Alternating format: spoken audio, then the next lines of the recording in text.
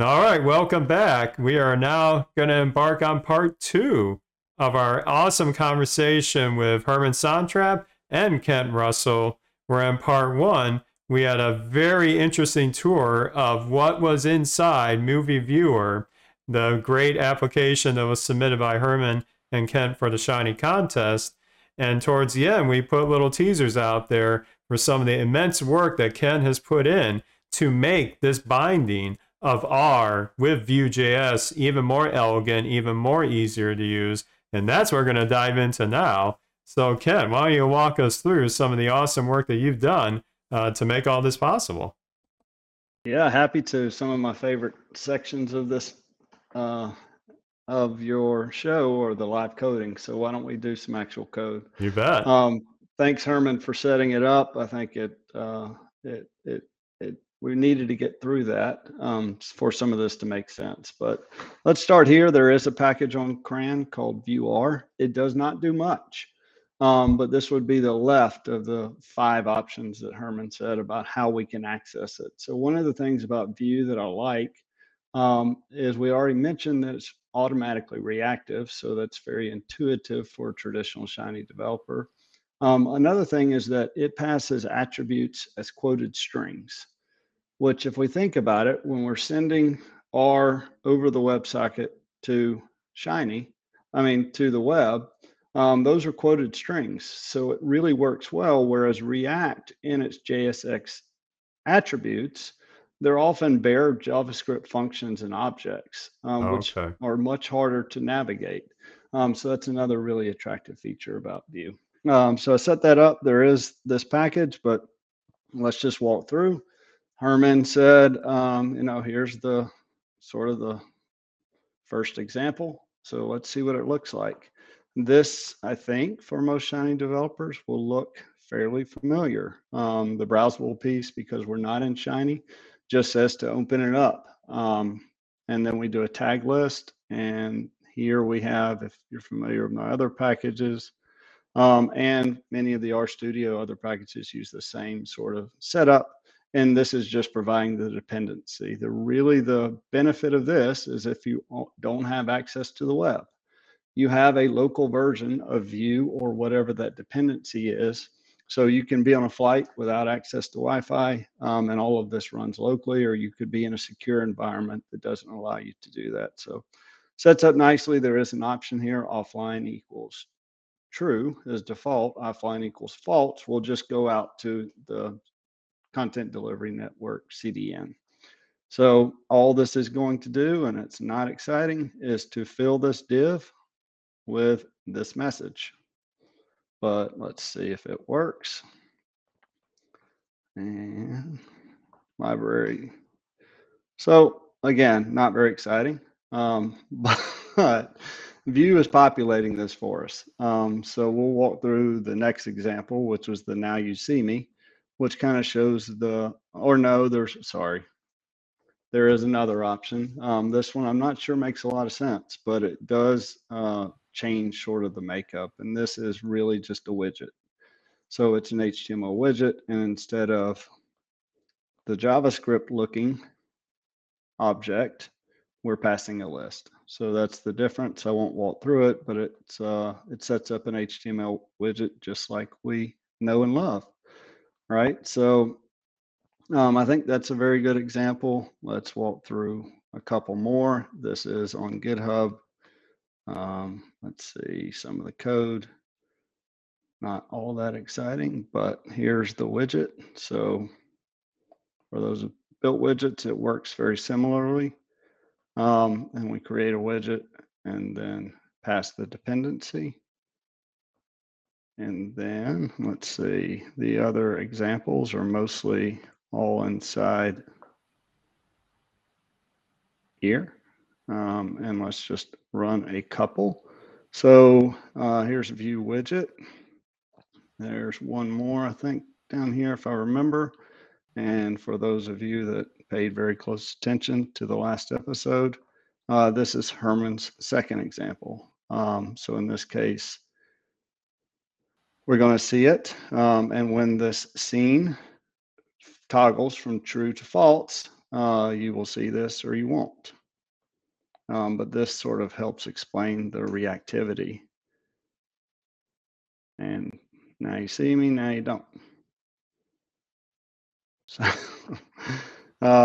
not all that cool, but you can see here, all we're doing is changing that data to the opposite of what it was before Now, every what's second. interesting is that it looks like you do get a little lower level with HTML, which is itself to do the rendering, whereas some other packages they'll have like their own functions that look like a package-like function. So is that just for demonstration, or is there a reason you went that route?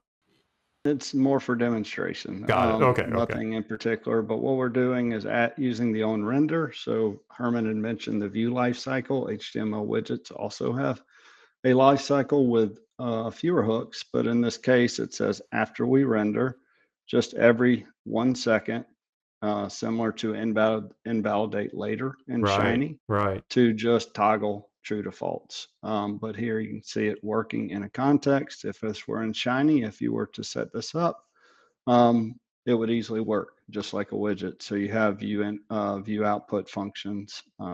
Just to prove it, let's just say view output.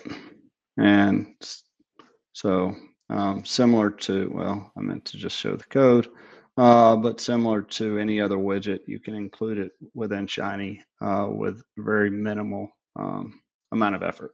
Very cool. So any questions, or Herman, are you still with us? You want to Yep. add in? No, I'm fine. So we're going to take it a couple steps farther and show that Herman mentioned we used Vuetify. Vuetify is one of my favorites. I'm not, the biggest fan of material design, but the way they do it is in a very special way. And the component set, I think, is intuitive. The API is well documented, and the just sheer number of potential options that you have seem almost limitless. So to be able to tap into that without any much work is truly amazing. Yeah, when Herman was showing that in the slides from the last episode, I already have in mind at least one work project where I basically use Shiny as a glorified web form just to send content to a database that somebody would fill out, just to keep records of stuff. And yeah, I use a Shiny dashboard thing. I mean, it's good, but boy, this using a design like with Vue, I mean, that would wow some people. So if nothing else, I might just investigate refactoring it just for the looking alone. But then I have another package. Some of you may be familiar with this that are watching. I have a calendar application to show when various R users are going to stream their R related content on Twitch and hopefully YouTube in the future. I literally have done no styling to it. There's one widget in there, and that's basically it.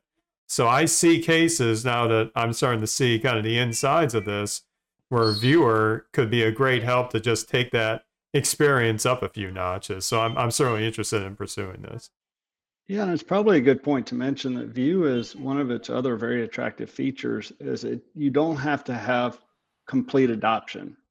Meaning if you have a website that was on React or traditional HTML and JavaScript, it was built, I think, intentionally so you could include it sort of piece by piece. So if you were to transition a very large site to it, you could just start page by page or component by component. Where that comes in our Shiny context is that if you just want the calendar piece, and I have a calendar example, maybe that would be a good one to show, is you can just include that and everything else works as if Vue didn't exist. Wow. So it's a really attractive feature. I think React, you can do that, but in general, when you go React, you go all the way React, meaning everything is either bare HTML or JavaScript or React, and there's no other system. It's not mandatory, but I think a pleasant feature about Vue is that it's built in such a way that it's easy to just adopt partially. So maybe it'd be a good time to mention some frameworks. Herman, feel free to jump in. There's other ones. Material Design also is material design, but a little different. I prefer Vuetify. Mint is one. Element And a new one, fairly new one, is Naive UI, which actually works with Vue 3. So Vue 3 is not stable, but it's close. All of our examples are on Vue 2, but Vue 3 is coming. It's not significantly different, but it has a couple neat new features. Mint, Element, Naive UI, and I think Aruga is another really good framework that also works with Vue 3. Vuetify is in transition 2 to 3, so there is a beta, but it's not in production yet. I see. But Okay. even if you want to use Bootstrap in any way, clearly you can do this in Shiny as well. But the ability to manipulate the template is really more powerful. I would say the ease at which you can do it, with these options with Vue to wrap things in little component and then reuse this is really nice. So there's also the option, which is not a real framework, but it's sort of a utility library for Tailwind CSS. So in Tailwind, instead of having full components, you basically annotate your markup, and you can easily componentize this with a framework like Vue. And now you can make up your own design system really easily.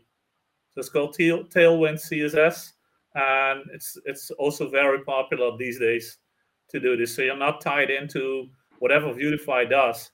So if Vuetify decides to change things, you have to change this. But maybe the way they do it, like I happen to like how it looks. Maybe Kent has a different style. So and with similar to D3 with Tailwind, there's more stuff to do, but you have also more flexibility on how you can use and create components. So the idea of a utility library is that you're sort of halfway between the component is already fully built, or you completely custom CSS is sort of in the middle. So it's sort of very easy to do things with sort of, it's a very interesting approach, I think, which gains a lot of traction. So it may be good for a reference to say, there is also that. Yeah, and I think I'm glad you mentioned that. It has become popular for a very good reason. I think there is a package or module called Windy, Windi CSS, that tries to tie Vue with Tailwind more closely. And then I think it's Uno CSS by the same author, Antfu, ANTFU, on GitHub, that tries to use all of the utility, including Tailwind as one of those. Oh, interesting. I don't think it's production worthy yet. I've only played with it, but for anybody that's on the utility CSS convert, I'm glad Herman brought those up. Very cool. By the way, you can totally mix Vuetify and Tailwind. It's not custom to do it. I don't recommend you do it, but you can. So that means there are some prefix in front of all the classes, which makes it more tedious to type.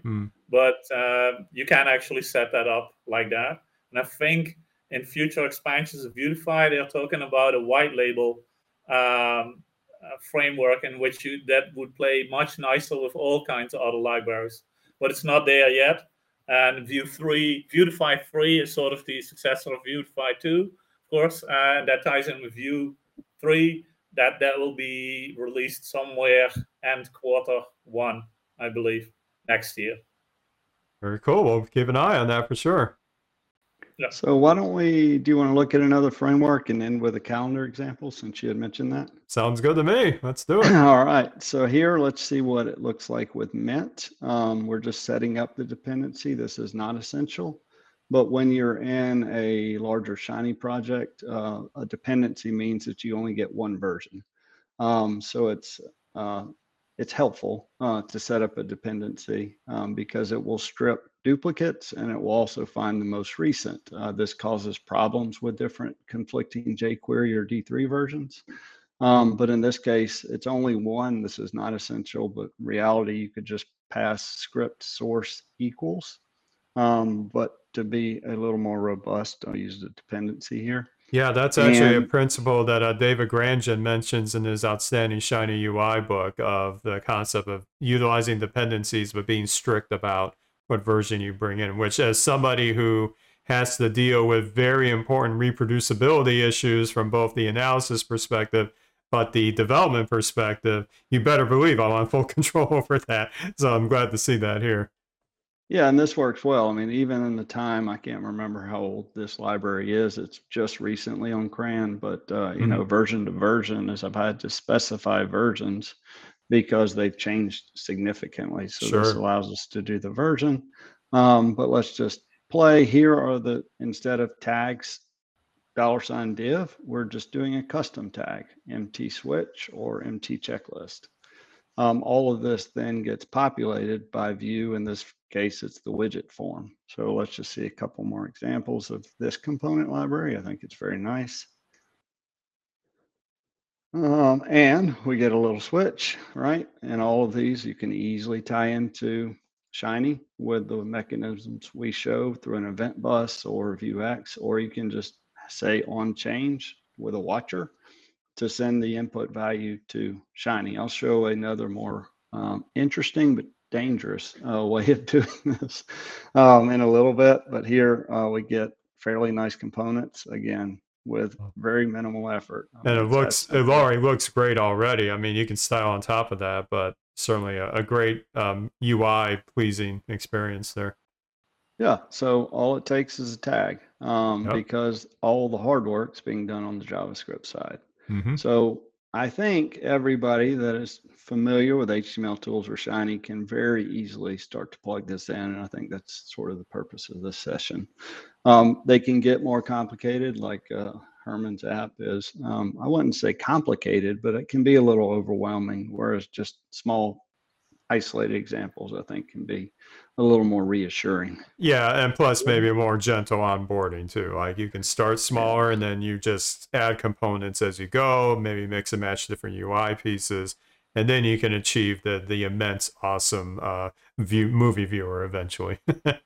Yeah, but you can see here if the component becomes bigger and it's a lot of lists, a lot of tags. Sure. It just becomes pretty cumbersome to write. And then if you can, like in a single file component, which I guess Kent will get to in a while with the build step, it's just easier to manipulate just the HTML because that's what you want to do. You're basically giving R instructions to build HTML or to create JavaScript and then execute it. So it's also for the code editing. Getting all these deeply nested tag functions, etc. And getting for instance, also the browser, sort of the tooling support, right? That if you say, pretty this up for me, the support to have VS Code for, code checking and auto alignment, etc. is like amazing. So an auto completion of options that you have.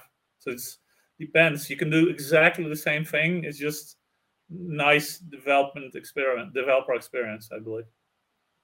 Yeah, so these tag functions are not collapsible, so that can be a little unpleasant, but I'll show a little tip. Y'all let me know if you like it or not. But let's do this date picker. So to get a date picker, which is effectively a calendar, this is all it takes, is that, and we're sending it where to put it, type, and placeholder, which is not necessary. It just says pick a day. There is, I think this is solved in Element, but the old one used to require a locale. So a lot of this, don't let it scare you. It's not really necessary. But dates in different countries look different. So it sets that up. Oh, I've had my scary moments with time zone conversions recent months. So it takes a lot to scare me now after that our ordeal. Yeah, so for fun, let me show you my little tip. It's probably nothing novel, but so with tags, like I said, these are not collapsible. Sure. But we could do something like, this, and they do become collapsible. Oh, look at that. The old friendly curlies come to the rescue. So there, or it will not work inside of that, but in some of the larger Shiny apps I've worked on, I use this extensively, just because you can collapse it down. Very nice. Yeah, I'll be using that more often. And just to prove it works, we'll copy this. Let me expand this. And can you see it okay, Eric? I forgot to ask. Looking good. Yep. Good. And let's see, I screwed something up. And my brackets might be misplaced. It's usually the most common error I ever have is a misplaced or a forgotten bracket, and So it goes haywire let's after just that. delete, and I think this will make it work. Yeah, it's always like what worked before, and then on Yeah. top. Yep. So here we have a slider, which is, fairly nice. Sure. I just add breakpoints just to show that they're there. You can change the increment. Here's a time feature, not all that exciting, but here I think is a neat little calendar.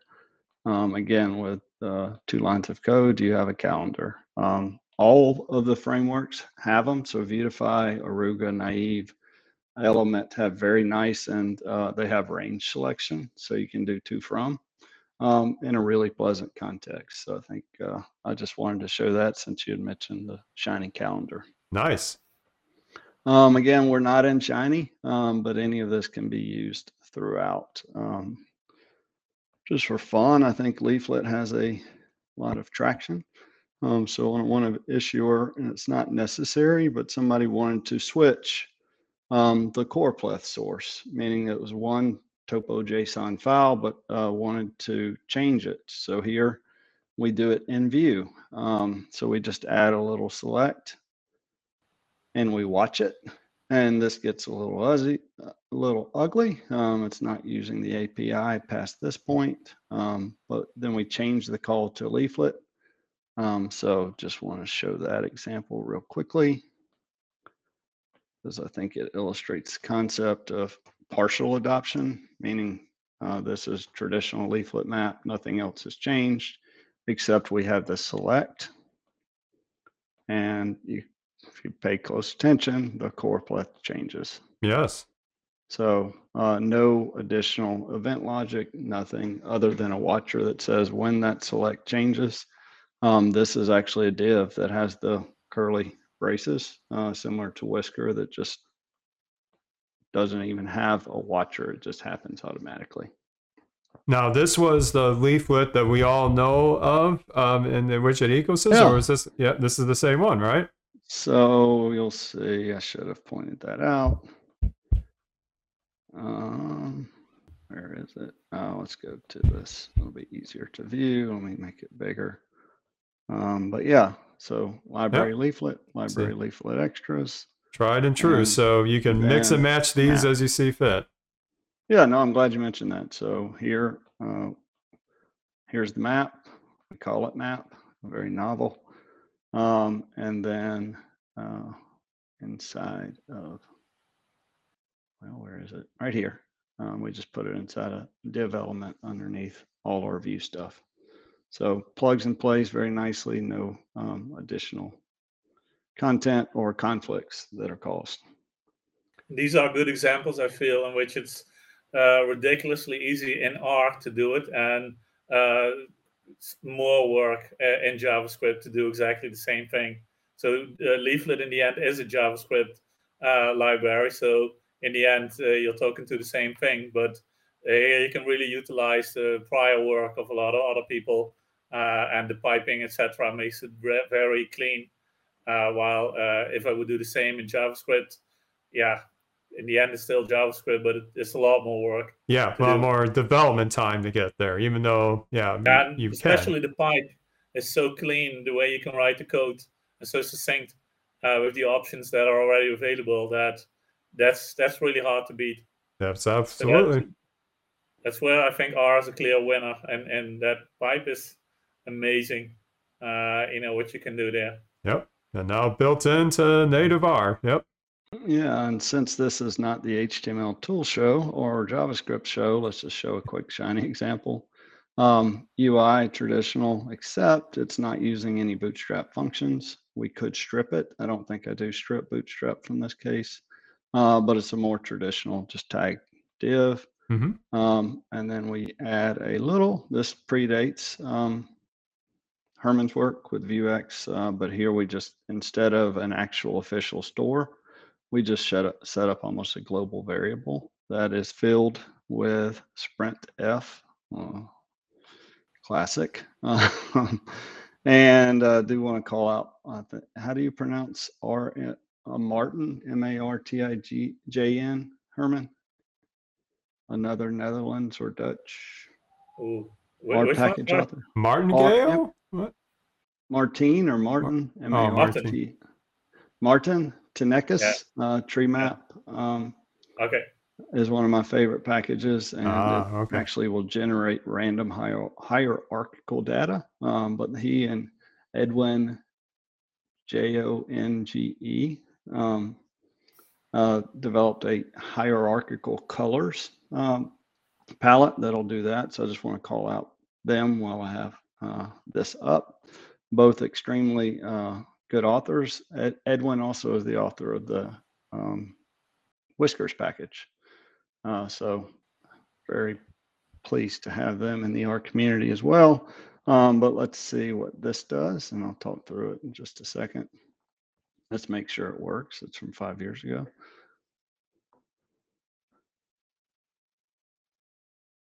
And this is fancy. So this is D2B, which Sunburst R package has 2 versions. This is one of them, but it also has a Vue version. So this is not using the Sunburst R HTML widget. It's just creating it with Vue. And then Shiny is just updating the data. So neat little example, mostly in Shiny. And all we're doing, similar to Herman's example before, is just updating that data. So we can walk through it real quickly. So we're just not copying and pasting, but here again, this Sunburst chart is just 3 lines, 4 lines, right? We're giving it data and we're giving it the configure the options, which is pretty mind-blowing. And that we do some stuff to make it update, but if we were not having Shiny update the data on I think a 1-second basis, then that's literally 4 lines of code, and we supply the data either from our Shiny or just directly in JavaScript. Yeah, what is really nice to add maybe to the power of the components, similar to the in NPM, this is a giant repository of components and sort of JavaScript functionality that you have. So for this particular example of showing Sunburst, the same guy who made the globe example also made for all the hierarchies in D3. So the Sunburst chart and the icicle and the trees, etc. You can so it's Vosteriana, yeah, that's the one. It is a single line of Vue code that gets you these things. So also the globe, it's actually a single line of code that you get. So wow. once you know from this globe, so all the credits of the globe go to him. So and he created this JavaScript library, and with these bindings that we showed you, you can very easily wrap these components. And the nice thing is that to get the data in the shape you want, you don't really need to worry about this because Jeroen's Ohms package is doing it for you. So the JSON Lite is doing the conversion for you, and they got a bunch of straightforward functions. Kent has written a few, right? To how do you create a hierarchy out of a data frame? So Kent has a few D3 helpers that allow you to do this. But then suddenly, all these things become 1 or 2 liners, and then most of the time you spend is tampering with options. I want to go, or I want this specific color, and your time goes into sort of the styling of the thing, and not worrying about how did they actually create this. So in the JavaScript, if you can tap into that ecosystem, similar to the way that RStudio is supporting Python, with the reticulate, you're not saying, oh, how do I code all that in R? No, you don't. You just use the Python functions, and clearly you need to familiarize yourself with that, but it's also easy to learn. So all these things like these script languages like JavaScript or Python or R are relatively easy to learn, certainly the basic stuff. And then a lot of people have made this stuff available to you to use as a one line. So clearly making a full-blown Sunburst chart is a lot of work, right? It's a lot of D3 code to write, but you Right. can tap into that similar as you do for our packages. But now there's like, it's at least 1,000 times more, stuff available for JavaScript, I would say, than it's for just R. So, and our studio has been advocating also this idea that if you glue certain things together, either JavaScript or R or Python or R, that's not a bad thing per se, right? So you can go from strength to strength to use what each of these sort of universes bring. And they bring sort of similar things, but they also bring a lot of different things. So certain things are easy in R and they're just not in something else. So that pipe thing is just amazing. You don't have that in JavaScript. But if you combine these worlds, and this is sort of what Kent and I tend to do a lot, you get an amazing set of options, and it's really not that hard to do these things. Yeah, speaks to the interoperability that's been in R since day one. I mean, but now in the context of this web development space, yeah, I mean, this is definitely seen more attainable than maybe it was if you talked to me back at Shiny DevCon when you and I were there years ago. It's a lot easier to get started with. So yeah, there's also more books, more that's people. True. So before I only had Kent stuff, and I didn't know Kent at all. So it was just like going into his GitHub and checking the source code I know, right? to see what actually happened. And you write things like, this is very easy, and then I thought like, I don't know what that does, right? So if you know what the source code does, I guess everything is easy. But but there's a lot more books also by a lot more people who have actually written about this. So I think people are in a much better place than Kent was when he started doing this. Yes. And had to figure out a lot of things himself. And now you have a lot of options. So you don't need to be scared of this anymore. I think it's not a mystery that only Joe Chang and some other people know how to write a binding. Very well said. Yep. So maybe a couple more examples, and then we'll go into something that can be overwhelming even to full-time professional JavaScript developers, and that's the JavaScript build ecosystem. You'll notice that we have no build steps here other than our functions. Sure. So that's deliberate, but while maybe we should say to the users what a build step actually is. So why don't I do, can we do just another R example? Yeah, let's do that first, and we'll dive into it. Yeah. Ease into the build. You're scaring me already, but I'll trust your judgment. There is a very vibrant community that has made it easier, but it's overwhelming in terms of the number of options. It's also overwhelming if something breaks, meaning that if something just stops working or something changes, then it can be a very big rabbit hole to try to fix that problem. But here would be an element example, again, just straight Shiny. So the same thing that created the day picker, time picker, and the slider in a Shiny context. So here, I don't know if you notice, we have a very nice tree that has indeterminate, meaning things like that, and then just printing out the object. So another point, we don't have to copy and paste all of these. So Blocks was a legacy system set up by Mike Bostock to show off really D3, but it became one of the mechanisms I used to show off R with JavaScript. I remember very well. All the posts you had on your widgets blog always had a block somewhere around so there. It has been somewhat deprecated. Observable is a very nice thing, but we can see some other examples here where we have a horizon chart, and this is that element tree, right? It's made up data, but fairly amazing in that it just doesn't take that much code.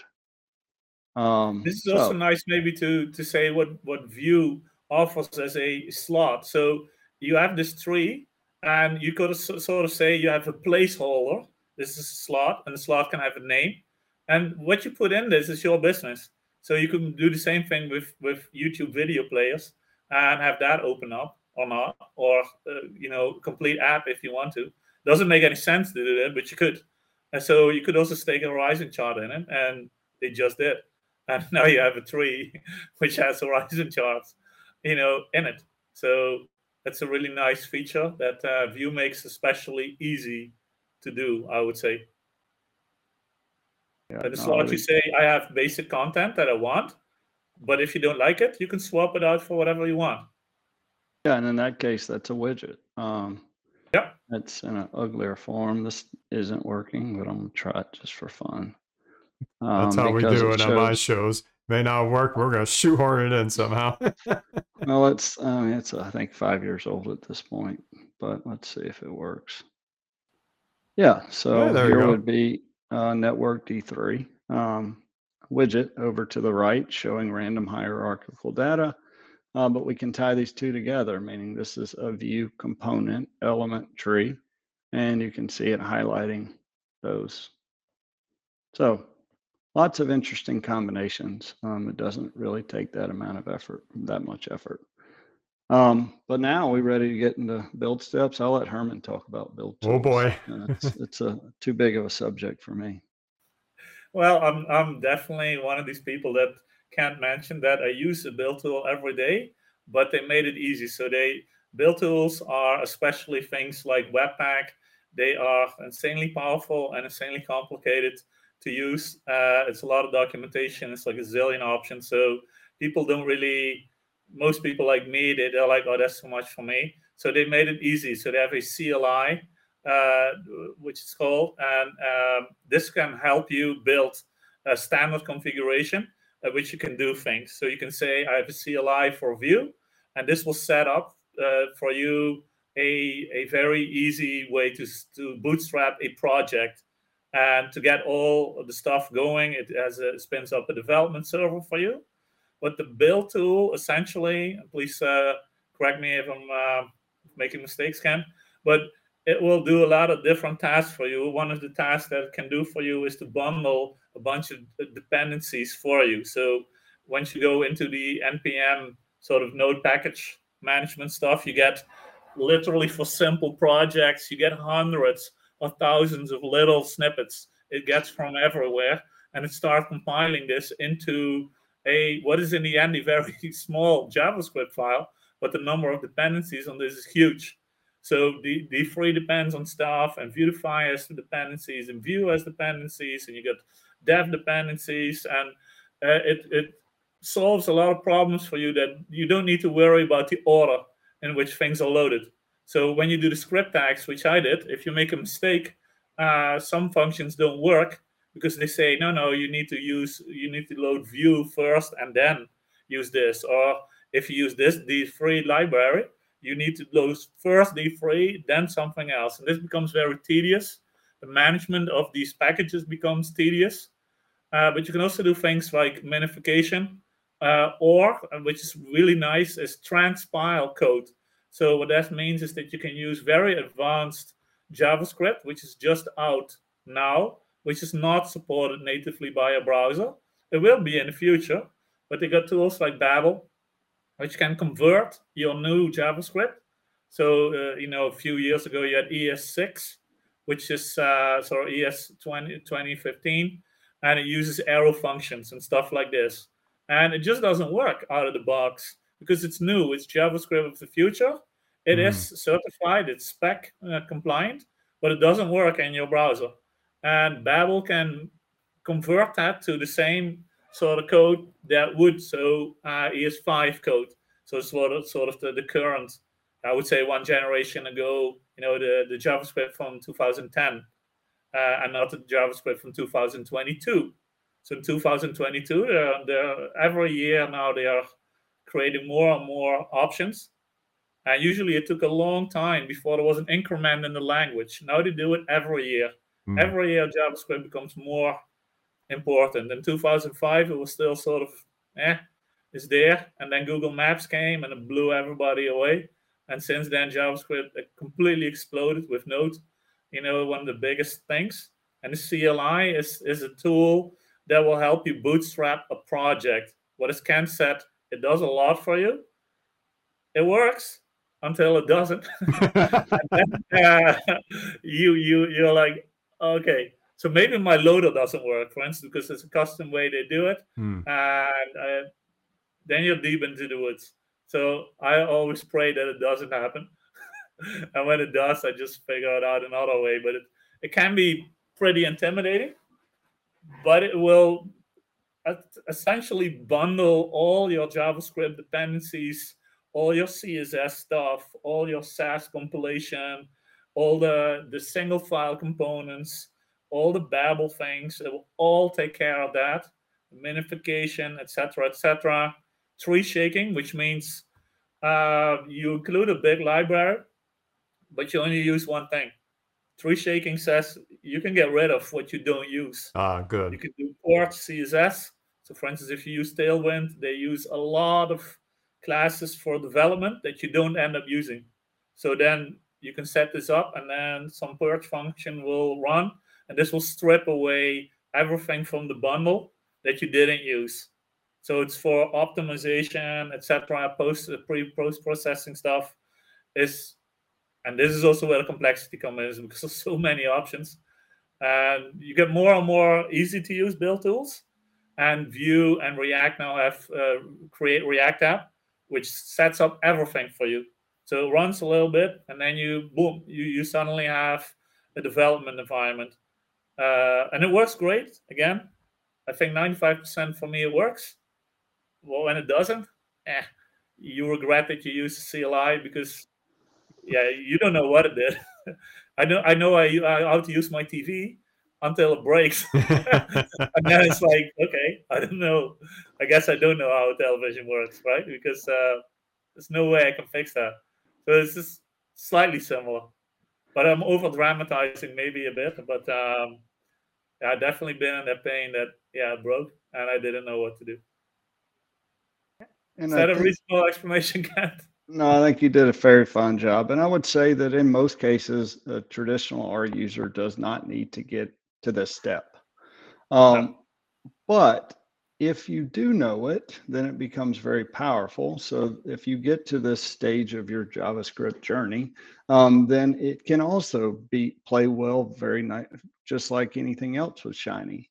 Are there analogies with this and in the Node.js world, Webpack and NPM? Is it kind of similar to that, or are there subtle differences there? NPM is kind of like CRAN. Well, right, the package manager, It has all the packages.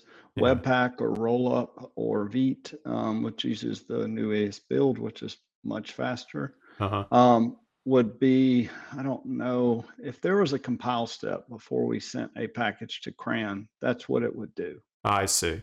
Okay. But R doesn't have that, meaning we don't compile our code into something else. It just, it gets compiled, but we don't see that build. Right. It happens, but this is an intermediate step to put all this stuff together. Okay. Like you said, different CSS versions, different forms of JavaScript code, whether it's ES6 or older versions, all kind of have to eventually be bundled in a usable form.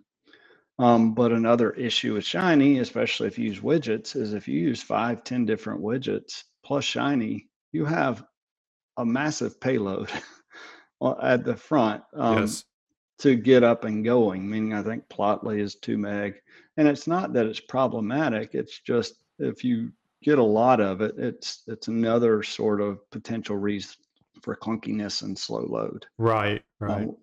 Which in modern web, people just don't put up with. We're in a world where we're expected to load, and all of the Google documents say it should load within a half a second or you lose money.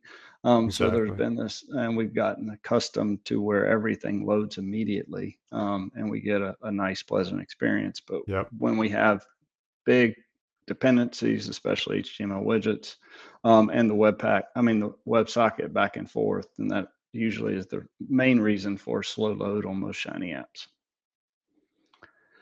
The other thing I want to point out is you might not ever get here, which is fine. I think you can still develop a very nice app without it. But if you do, I want to make sure we illustrate how it's done. But secondly, most modern development is done with teams. There might be an RSet that's doing the Shiny and a fully competent expert JavaScript, CSS, HTML, and there you have to combine the two worlds. Yes. So I think Plumber is a very good example where the JavaScript just want a REST endpoint. And they're going to do their thing, whether it's Vue or React or Svelte or Angular or something like that. And as long as they can get what they need from that endpoint, they don't care if it's Python or R or some other Go or Rust or whatever it is. And in that case, but even in a Shiny context, if you want, if you have that, the R team can do all the Shiny, and we just need a mechanism, right, to combine the two worlds, Yes. or the two groups, or they're not operating in silos. So Herman mentioned Vue CLI. It's the older of the Vue libraries. This was with Vue 2. It's developed by the same author, Evan You. But in this case, this is how easy it is to set up a project with all the compile steps and all the build tools that you need. You install it. So this would be similar to install packages in R, NPM or Yarn. Probably have a long discussion on why somebody would use it. Really, it doesn't matter. And then you say Vue create project. So it's similar to use this, right? Maybe that's a parallel in terms of setting up a template. Use MIT license. It goes through and you set up an NPM package in effect. So what if we want this to become a Shiny app, right? So that was the intent of this exercise. I put it out here. We'll get into the code, but the initial view, this is kind of what you get when you set it up, as you get a lot of the README steps. You get the Babel config, the package JSON, all of this stuff. You get an index HTML file, and then eventually this gets compiled into a Vue app. So this is just the standard template. I don't have it in its original form, but I'll kind of walk through the commits to show that how do we add Shiny to this, right? And here's VS Code. So instead of all of that template, we leave almost everything the same, except you'll notice here, Shiny head content. So it's HTML tools, HTML template fills that with really just Shiny and jQuery, JavaScript, and CSS. That gets populated in UI. So we supply that template. I'll stay in the JavaScript and then switch over to the R. So that binds this. If we didn't have anything else, then we have a Shiny app that's the original Vue CLI template, and we can start to do things. For fun, though, we take it a step further. But this is all the import here. Let's see, index.js is we start to add a couple things. These are the routers, but we add a leaflet widget. So we make a single file component that can house an HTML widget. So really, it doesn't seem like that neat a concept, but imagine just being able to pass an HTML widget from R and it get populated just like Herman showed the ggplot. And that really you pass it just like you would any other thing, a plot, a render plot, and then it gets populated.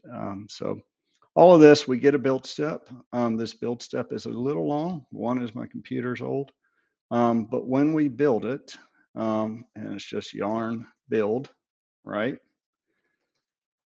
It will populate the dist directory. So where is it? Here. So this is our actual live app. So it's CSS. We don't mess with that. It's an image, just the Vue logo. And then we get all of this. But what we see that we still have, but it minifies it, so it's a smaller bundle, is we still have this little effect slot or place so that Shiny can just connect, and it installs that. So I hope that sort of makes sense. But if we were to do that, I'd say yarn build, and then I'd come over RStudio. You can stay entirely in VS Code. I like to do R in RStudio and JavaScript and VS Code. Some people have gone one way or the other. So here's what it looks like on the server side. because we have this dist file, so it's not www traditional, we just add the resource path and says that when HTML is looking for this directory, it knows where to go here. So we just saw all of those: CSS, image, JS. All right. And then here, what we're going to do is HTML widgets. Are you familiar how they set up? Meaning when they set it up in terms of the DOM, do you know what it looks like? Peripherally, I've seen a few tutorials. So usually it's a div, and then it's a script tag with JSON in it. Yes, right. So it works really well. But if we're in a JavaScript context, why would we put JSON data inside of a script tag? It's sort of a weird concept that works, but wouldn't it be better if we could just pass the data directly? Sure. In terms of leave the JavaScript outside of our DOM. Yeah. So in general, this could be a lot easier if I just pass the tag.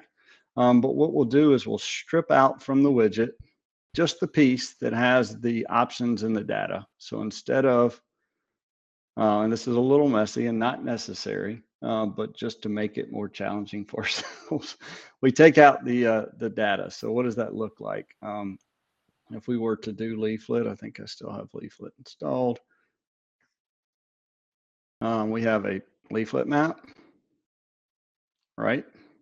I think we're all good here. Yeah. But let's run this function on it just to describe kind of how it works. And I might be going too far down the rabbit hole, but get widget data from our map. You're basically traversing the DOM to get to that specific child element. Yeah, so what we see is this is what we get, right? That's JSON. Yes. So just for fun, let's see what that looks like in JSON. By the way, I want to thank you again for List Viewer. I use that so much in my early days of development. I use it on a daily basis. Yes, it's instrumental. So here's what it is. It's all the options, right? And Leaflet has calls, so it's saying add tiles, add circles, giving you the limits of the map. So we're sending that just straight over the WebSocket pipe, in effect, instead of setting up a tag to house it. Yeah. So not necessary, but I think to me, it just seems a little. Well, it's more intuitive to me with how I develop. You know, let's separate out that piece and then inject it in like in a functional way. I feel like a parameter way. I feel that's more natural to what I'm used to. Yeah. So what we do is we send that to Shiny Input. Yes. But we render the plot in a similar way. We'll see that in a little bit. So similar to the ggplot, same mechanism, but just to prove. So how do we run this? All we're saying is, again, template. So here's the HTML template pointed to that file that was created, but built off of this main one where you can see a little better what's going on. And it populates the dependencies in effect. Oops, let me get back to the right place. And here we're saying add the leaflet dependency. And this is an ugly way of doing it. But we're adding the leaflet binding, the leaflet library, all the different things except those that conflict or we don't need because we already know we have jQuery. Does that kind of make sense? Yeah, I'm getting the gist of it now. I personally, I kind of alluded to it earlier, I haven't used HTML widget or HTML templates in that traditional sense. So there's still some pieces I haven't played with, like how did it know to put that appropriate content in that head content placeholder in the template? Like, is there some magic going on behind the scenes I don't know about, or how does that play out? It looks for that name, head content, and knows where that is. Okay. You can also set up to where you say you want a Shiny button input. Yeah. That also gets populated in that whisker slot. Mm-hmm. You can do that. You can set up action buttons. You can do numeric inputs. You can do all of those things where in this case, I build those kind of manually. Sure. Meaning, let's see, where is the slot?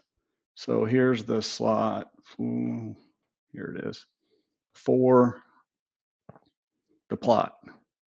But I could have, the problem here is it's only going to one file, index.html. Mhm. And this is a component deeply nested in terms of our view components. So Right. we just say instead that it's a Shiny plot output. And then that Shiny bind says, oh, that's a plot output. I know what to do with this. Yeah, no matter where it is, it knows what to do with it. Yeah. Right. And view Okay. doesn't care. It's just a class. So Got it it. doesn't affect that mechanism. So let's just see it work. Yeah. Like I said, this is maybe going a step too far, but I think it really opens up a traditional JavaScript environment. And then you still have all the pleasantries of R and Shiny. So let's run this app and let's see what it looks like. So here, this is your normal template. That's so You cool. get Beautify, but we get a plot, not a pretty one, but we could make it as pretty as we want. I think we are spoiled by ggplot and R. Actually, I know we are. Oh, of course. And that even with all the D3 and all the other things that have been built, ggplot is still by far the most pleasant API for generating static graphics. So if we want static graphics and we are in this system, then why not use it? Exactly. Yeah. So this could be any plot. Like I mentioned before, this is just plot 1 to 20. Yep. But as you said, you could swap that out with anything else that R could do. I could put a Plotly plot in there. I could put any other visualization in there, and it's all going to just embed in at that placeholder, like you said. I'm glad you mentioned that because the key to this is widget. We use Leaflet, but it could be Plotly. But let's look at kind of how the DOM set up. Mm-hmm. And that here you mind zooming on that a little bit, the DOM? Oh, yeah. Let's see. Yeah. That's great. Okay. Yeah. Whoa. That's yeah. too far. There we go. Very good. Yeah. Thank you. Okay. So we have, let's see what Shiny filled in that slot. Here it is. So our head content, right? jQuery, Shiny. And then we added all of those dependencies so that the Leaflet widget would map. Let's collapse that down. And you'll see that even though we have a Leaflet widget, it's not rendered at this point. I do not have the keep alive option on, which makes it harder. But we're just traversing down. This is the buttons.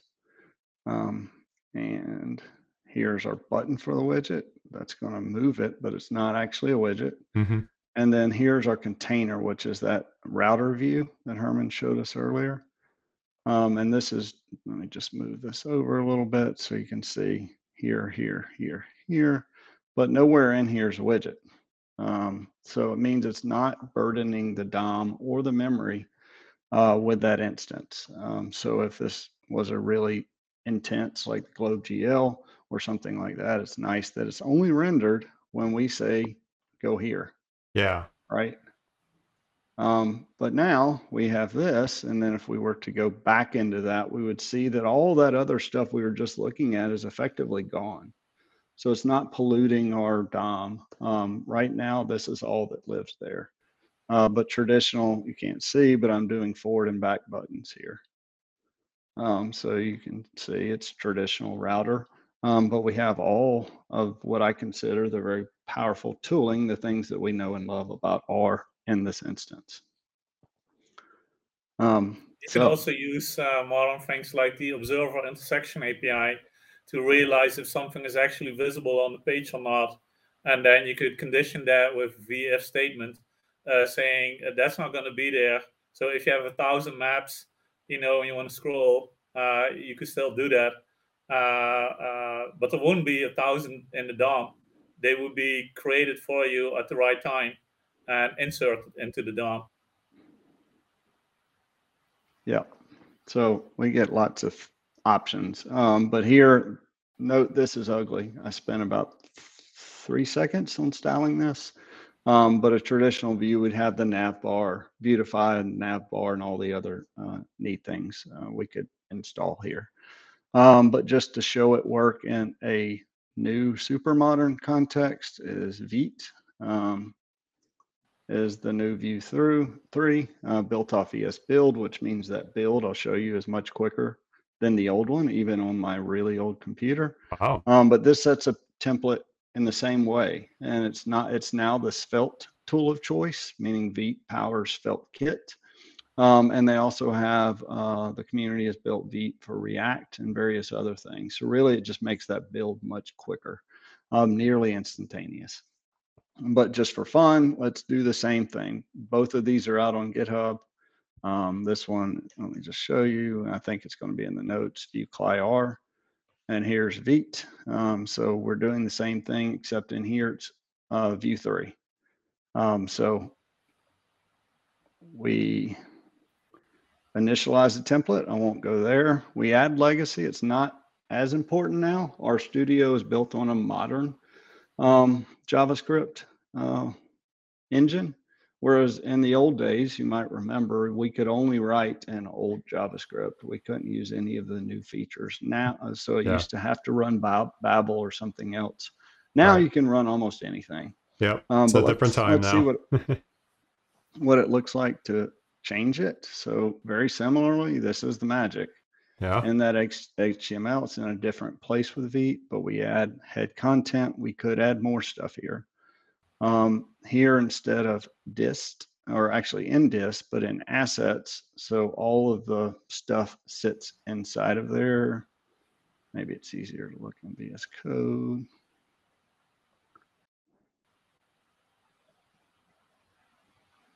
And Eric, you tell me if we need to stop. Oh, we're good. We're good. All right, so here's all the assets live, but a very modern form, a very tiny package. But let's say we are to build this, and we're going to build it from scratch, or rebuild it. So we've added the Shiny bits and pieces. This one doesn't have the widget, but I have not made a widget component for Vue 3. But here, Veet build, it's going to build. And while it's building, you can see this happens in like 10 seconds on a new computer. This one happens to be a 6-year-old underpowered from inception computer. Now, while that's working, I have a question. Now, for my Shiny apps lately, I've been building them as packages with the Golem framework, for example. Yeah. Now, the idea would be once you build it here, you take those compiled parts and then put that into the Golem package. Is that my understanding? Correct. Okay. All right. And we're building an entire set. But yeah. Let's say we just wanted the JavaScript piece of it. But we wanted testing and linting and all the things a JavaScript developer, professional JavaScript developer might want. Mm-hmm. Then we could just copy the compiled, minified, transpiled, whatever else you want to do that into a single JS file that you could plug into your www directory. Sure. Or in Golem, I think it puts it somewhere else. Yeah, there's an ins and then www stuff. Yeah, that's cool. Okay. Same thing. In general, I don't think you'd be getting the HTML piece from here in a Golem app. Right. But you could. You could use a template. I think in the book, it shows how to use a template instead of a traditional UI. Exactly. Okay. Well, this is cool. I'm connecting the dots more. Yeah, it's very nice. So we built it. There's an additional set of files for legacy, meaning if it's looking for this functionality and it can't find it, it's going to go to the legacy instead of this. But we can see these are tiny files, right? So we know there's been some tree shaking in here because it's not grabbing all the bits and pieces from all the npm packages that we're not using while we're here. So on Shiny Connected, and this is a little ugly because we're using the window object, but it works. You could do an import export thing to make it where you just use the $, but I kind of left it this way so you can tell exactly what it's doing. Yeah, this is good for learning purposes for sure. Yeah. Data in Vue 3 has to be a function. It was encouraged in Vue 2, but you could use a bare object as long as you are aware of what you're doing. In this case, we're passing Shiny, and the RStudio people are probably cringing at this point. This is not in the official API. But what we're doing is we're supplying that, but the issue with Vue 3 is it doesn't want to pass by reference. So a big difference between JavaScript and R is R passes a copy. Yeah. JavaScript passes a reference. So if I were to make this change somewhere else, then so it gives you a copy with Vue. So what we then do is say, once it's mounted, let's take this new shiny reactive input and I'm going to bind my app, but then I'm going to replace, and this is where it gets really cringeworthy, is I'm going to replace the official shiny data object with our new Vue 3 reactive data object. So then we have JavaScript reactivity directly from the shiny input values. So I wouldn't necessarily encourage it, but I think it's interesting in terms of concept. And then we create the app. So you'll notice this is a little different in Vue 3, but not significantly. All right, and let's see what that looks like. So here, very similar, we just changed that resource path. I've added this just to show it. In the console, we're going to run our app. And it looks different with Vite than, and I've got to refresh because it still has cached JavaScript and CSS, but here's a shiny input, right? But over here, we can see that this is reacting to that, and there's nothing telling it to react. Very cool. Again, getting to that, the Vue frameworks handling all that, you're just using Shiny to glue things together. Yeah, and then we take that extra step where we use Vue's data, in effect, its source of truth as shiny input values. So again, not necessarily encouraged, but I wanted to make sure that we showed that it's possible. Absolutely. If you want the benefit of Shiny, with the difference between Plumber and Shiny is that Plumber doesn't maintain state. True. Whereas Shiny keeps state. So if you are doing some very intense processing, or you have heavy loads of data that you don't want to pass back and forth, then Shiny is a better option than Plumber.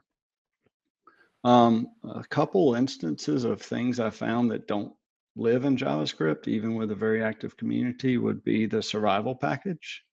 So used in quite a few fields, certainly medicine, does not exist. There's no equivalent in JavaScript, and I would estimate 500 to 1,000 hours of effort to make it happen in JavaScript. So in that case, I definitely want R to just give me that. Python has another advantage, or either of the two. The other day, I was trying to do multivariate linear regression. Not that hard to do in R. It's simple. Yeah. But I couldn't find a single library. You could, I think, do it indirectly through TensorFlow, but it's painful. Boy, that seems like a lot of overkill for just a multiple linear regression. I just, in that case, Shiny and the connection was very powerful. The data passed back and forth, and I didn't have to spend hours and hours of building a new JavaScript library. Right. Yeah, you use the right tool for the right job, right? Yeah. So I wanted to make sure, do we have like 5 more minutes? Absolutely, yeah. Okay, Herman, you still with us? Do you want to pipe in? Yeah. Well, maybe it's good to remind people the build step is absolutely essential, because once you make a single file component, your browser, even though it's JavaScript and it's Vue, doesn't know what that is. So that does need to get built and compiled into something else. And that's what the build step does, or in our submission, the loader does that. It does it on the fly, but you absolutely need that step. So maybe it's good to clarify that JavaScript and Vue are sometimes, it is a JavaScript framework, but the way you write the code gets built into actual JavaScript. It's close to JavaScript, but it still needs one more step, which is that build step that does it. Maybe that's good to mention, that you cannot escape that step unless you go web components, but that's a completely different topic, I would say. Yeah, I would say yes, you do need a build step. Shiny doesn't know what to do with single file components. But Vue is now in CRAN. I mentioned that it's open. It's in its own organization, meaning I don't want it to be bound to me. I'd like for audience participation. If you're still with us at this point through both episodes, come join us. Let us know your ideas. There's a couple of issues that I found that I was going to go through real quickly, and saying sort of a cutting edge, potentially bad ideas, but maybe worth viewing. So I was going to go through those real quickly. So what if we could link Vue to Crosstalk? You're talking my jam now. I've been playing with Crosstalk quite a bit these days. So if you played with it, you probably know it works well. Meaning even though it's an R tool, but the API is a little sort of non-standard, right? Yeah, that's fair. But here we set it up, and let's see, just to prove it, let's tie it with Plotly. So we're Yep. going to just play around. If you're familiar with Crosstalk, we won't get into that conversation. Sorry if you're not, because don't want to burn up too much time on that. But we're going to use Vuetify to change Crosstalk, but also listen to it. Well, no, this one's the wrong one. Hang on.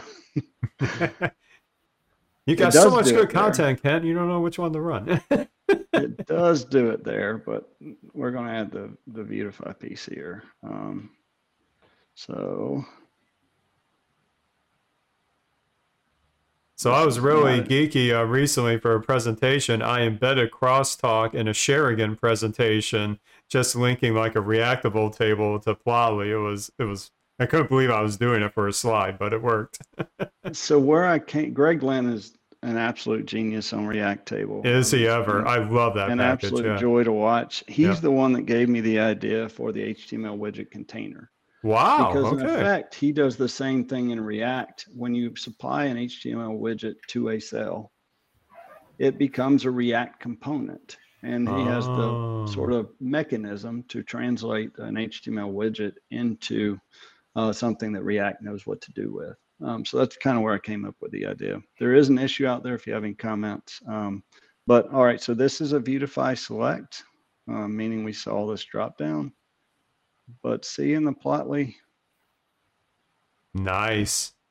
All right, I hope it's big enough. I can see it. Yeah, looking good. It's not shiny. It's all Crosstalk. So let's zoom in a little bit. And we can also see that changes, that chip changes up in the top as 6 is highlighted, right?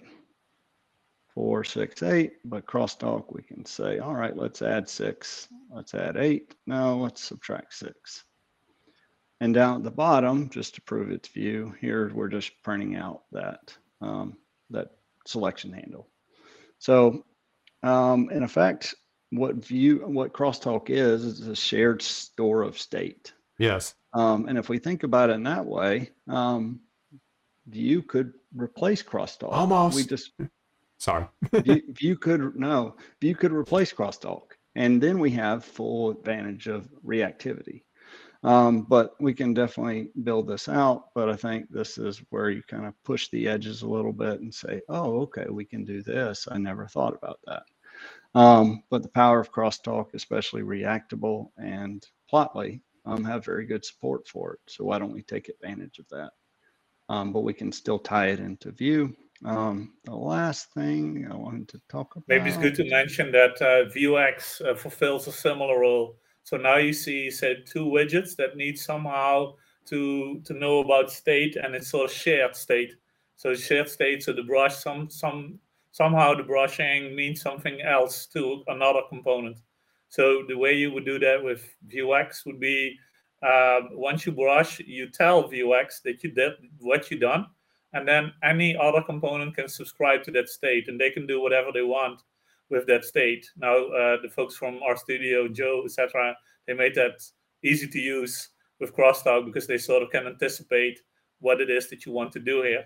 But in a more generic sense, I would say Vuex fulfills a similar role. It's a state manager, and it does exactly that. It manages state between different components. It can compute stuff. It can do asynchronous stuff, by the way, as well. It's sort of a similar idea, I would say. But this is very specific to widgets and R. And the Vuex thing is maybe more work, but not tied to R at all. Yeah. Do we have 3 more minutes? Let's do it. All right, so Herman brought up Vuex. So let's say what happens if we, in a different way, use Vuex as our store. And I want to show people that aren't familiar with Vue kind of what that means. It can means some fairly powerful things. So we are supplying Vuex, a traditional store, and we're saying just commit, increment, decrement. So this is from Vue, so straight JavaScript controlling that 0, right? Mm-hmm. But these are actual Shiny buttons. So just to prove it, this is a tag button. And that's JavaScript. And here is a Shiny button. They look exactly the same. But then we can see down in the server that we're actually sending a message to commit on increment or decrement. So we're sending that custom message here when we get the Shiny action, right? So using Vuex as its single source of truth. Nice. But what I wanted to show here is where you start to see the power of it. Let me add it up. Let me do function F12 or Control J for those. I think everybody's familiar with that. But there's Vue Tools, DevTools, and it fully supports this. So this is our base state, meaning all we did supply a count. Now what happens if we change that? Watch to the left. Whoa, Pretty I could see amazing, this right? being huge for debugging and learning what's happening. This is Now awesome. watch. Let's just go through a couple here. We're just counting down. All of these are messages. Yep. We can time travel back. Wow. Oh, this is Right? fun. And yeah. then we get the full benefit of that in Shiny. Or if we want to just go back to the start, we can say, go here, or we can commit, revert, or go back. So we can just go all the way back to 0, just say we're done with that. So pretty neat concept. Herman, do you want to add anything on that?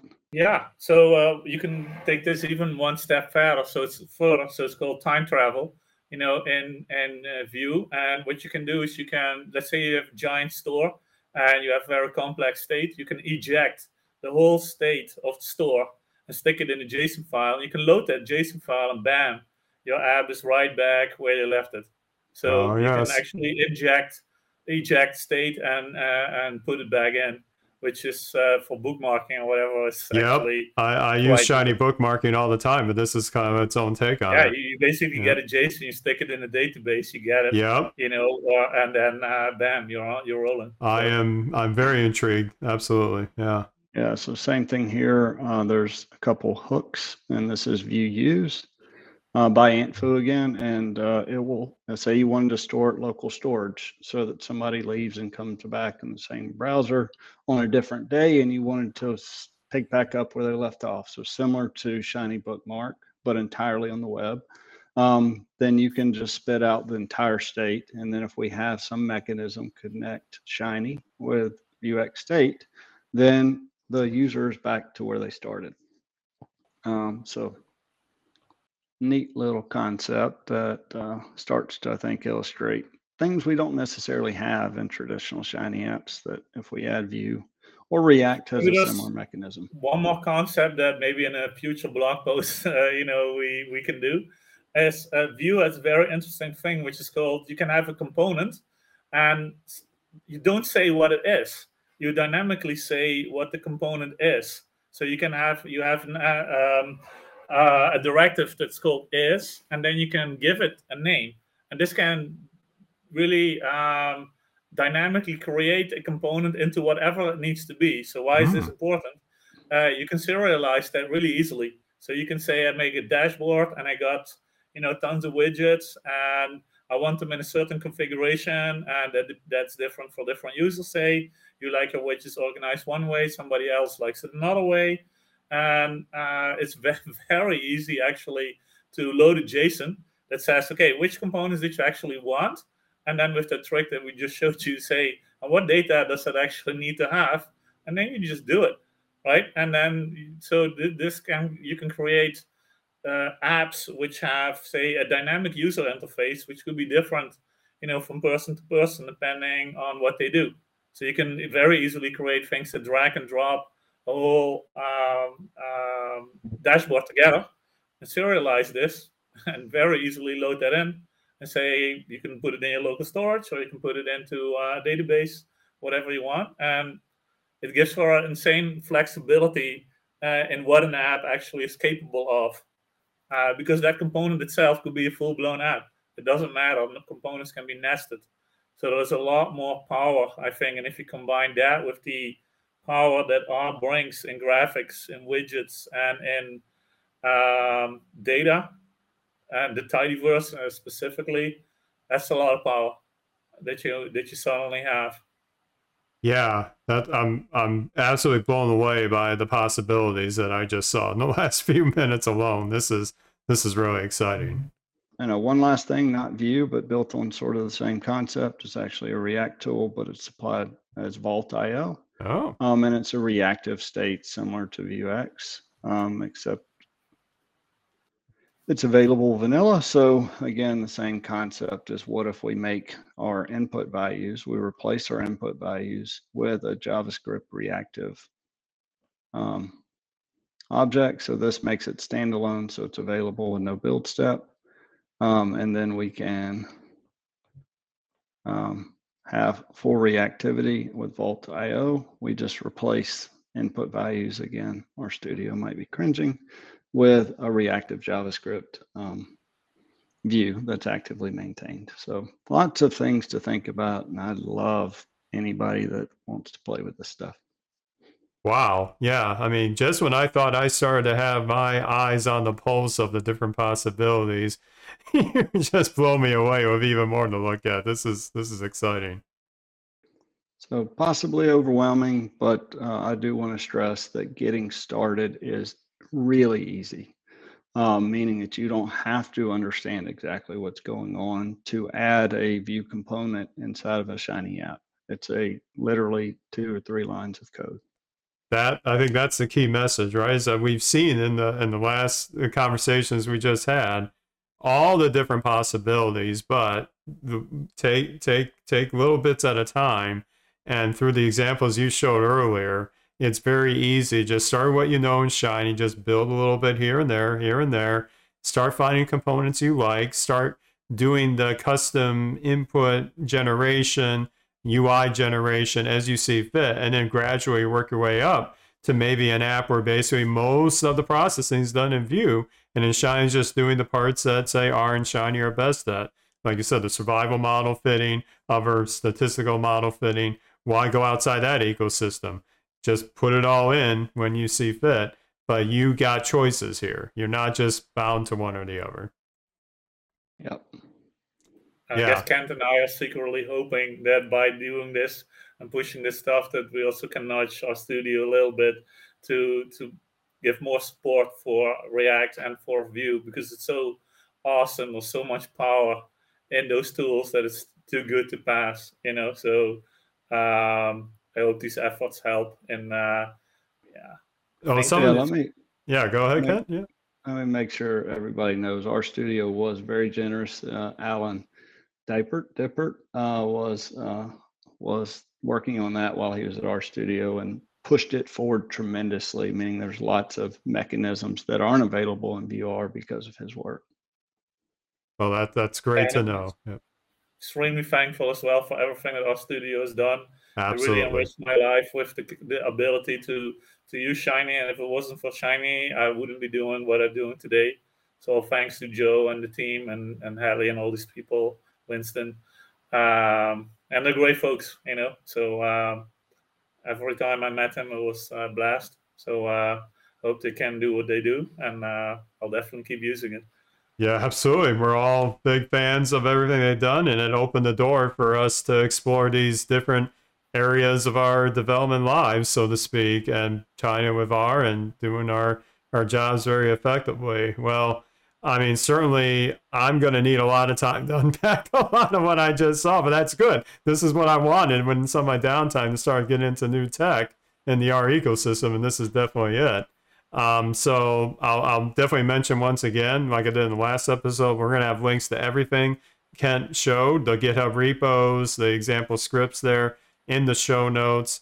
And for our listeners that kind of want to keep up with things, you kind of alluded to a little bit, Kent, I'll throw out to both of you. What's the best way that our audience can get involved in the work you're doing in the open source? You want me to start? Sure. So I sort of pseudo-anonymously go by Timely Portfolio. It's under my picture there. Yep. That is me, and that's on GitHub or Twitter. Have not been as active on the blog, but GitHub probably be the best way to get involved in this directly. But if you want to see things I like or ideas that I have, Twitter would probably be the best place to go. Good. How about you, Herman? Yeah, I would still refer to Kent, saying I'm not as active in the community as Kent is, because I'm mostly JavaScript coded these days. But so I don't use Twitter actually very regularly. So besides the repos that we have for Fresh Analytics, you can find me there. But I'm not that active, to be honest. I just felt it was really nice to put these ideas forward. And I had a little break in the Shiny stuff. And then I don't know how, I contacted Ken and said, why don't we do something crazy? I had this crazy submission, which we both knew is never going to win, not because it's not a good idea, because it's insane. And we just tried it. So I'm happy that we could show what it is. But I can imagine that Joe needs a couple of drinks by now to see what we all suggested here. But it's I really enjoy working on it, and it just shows what the power of R together with JavaScript can do. And I hope other people can use this work somehow or find some inspiration in what to do. And I once again want to thank RStudio and Kent, for all the amazing stuff that they've done. And I'm really glad that we could explain in this series, what we feel is cool next possibilities. And then let's see what happens. Can just put out the package on CRAN, which is awesome, the VR. Yes. So suggest people take a look and see what they think. Yeah, couldn't have said it better myself. So this is exactly why I do this show. I love to showcase not only things that we already know about and kind of new uses of it, but things that I'm sure many of our audience did not realize is possible. So that's, again, the spirit of what we do here. So immense thanks to both of you, Herman and Kent, for joining me today. We talked about a lot, and I can guarantee you that at some point in my future development, streaming, probably sooner than later, I am going to start using Vue for one of the apps I have in the open, and who knows what will turn out of it. Hopefully it'll work well, but I know where to go to if I find any issues. But more importantly, I'll be able to be a showcase for what's possible there. So look forward to that. Yep. And for anybody online who's watching, wants to know more about what's happening in the world of Shiny, well, we have a great back catalog of conversations just like this.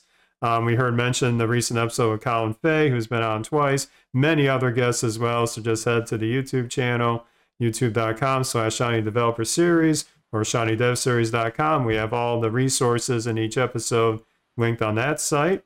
And stay tuned. We got a lot more showcases of the Shiny contest submissions. And yeah, we're starting to plan out 2022. So who knows what kind of fun Shiny stuff we'll be showing then. So again, thanks to everybody watching. And thanks again to Kent and Herman for joining me. And we will see you all next time. Bye, everybody. Bye, everybody. Bye.